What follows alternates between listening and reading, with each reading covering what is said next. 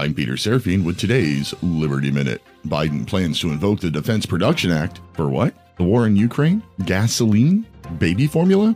Nope. Climate change. That's right. President Biden is using wartime emergency power so he can grant and loan money to solar manufacturing and other green energy technologies.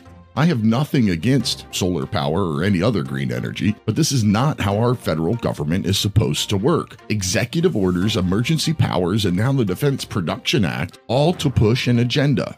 Have any of the politicians in D.C. ever read the U.S. Constitution? Only Congress can pass laws, and all spending is supposed to originate in the House. I am tired of government constantly trying to find ways around the Constitution that they swore an oath to uphold.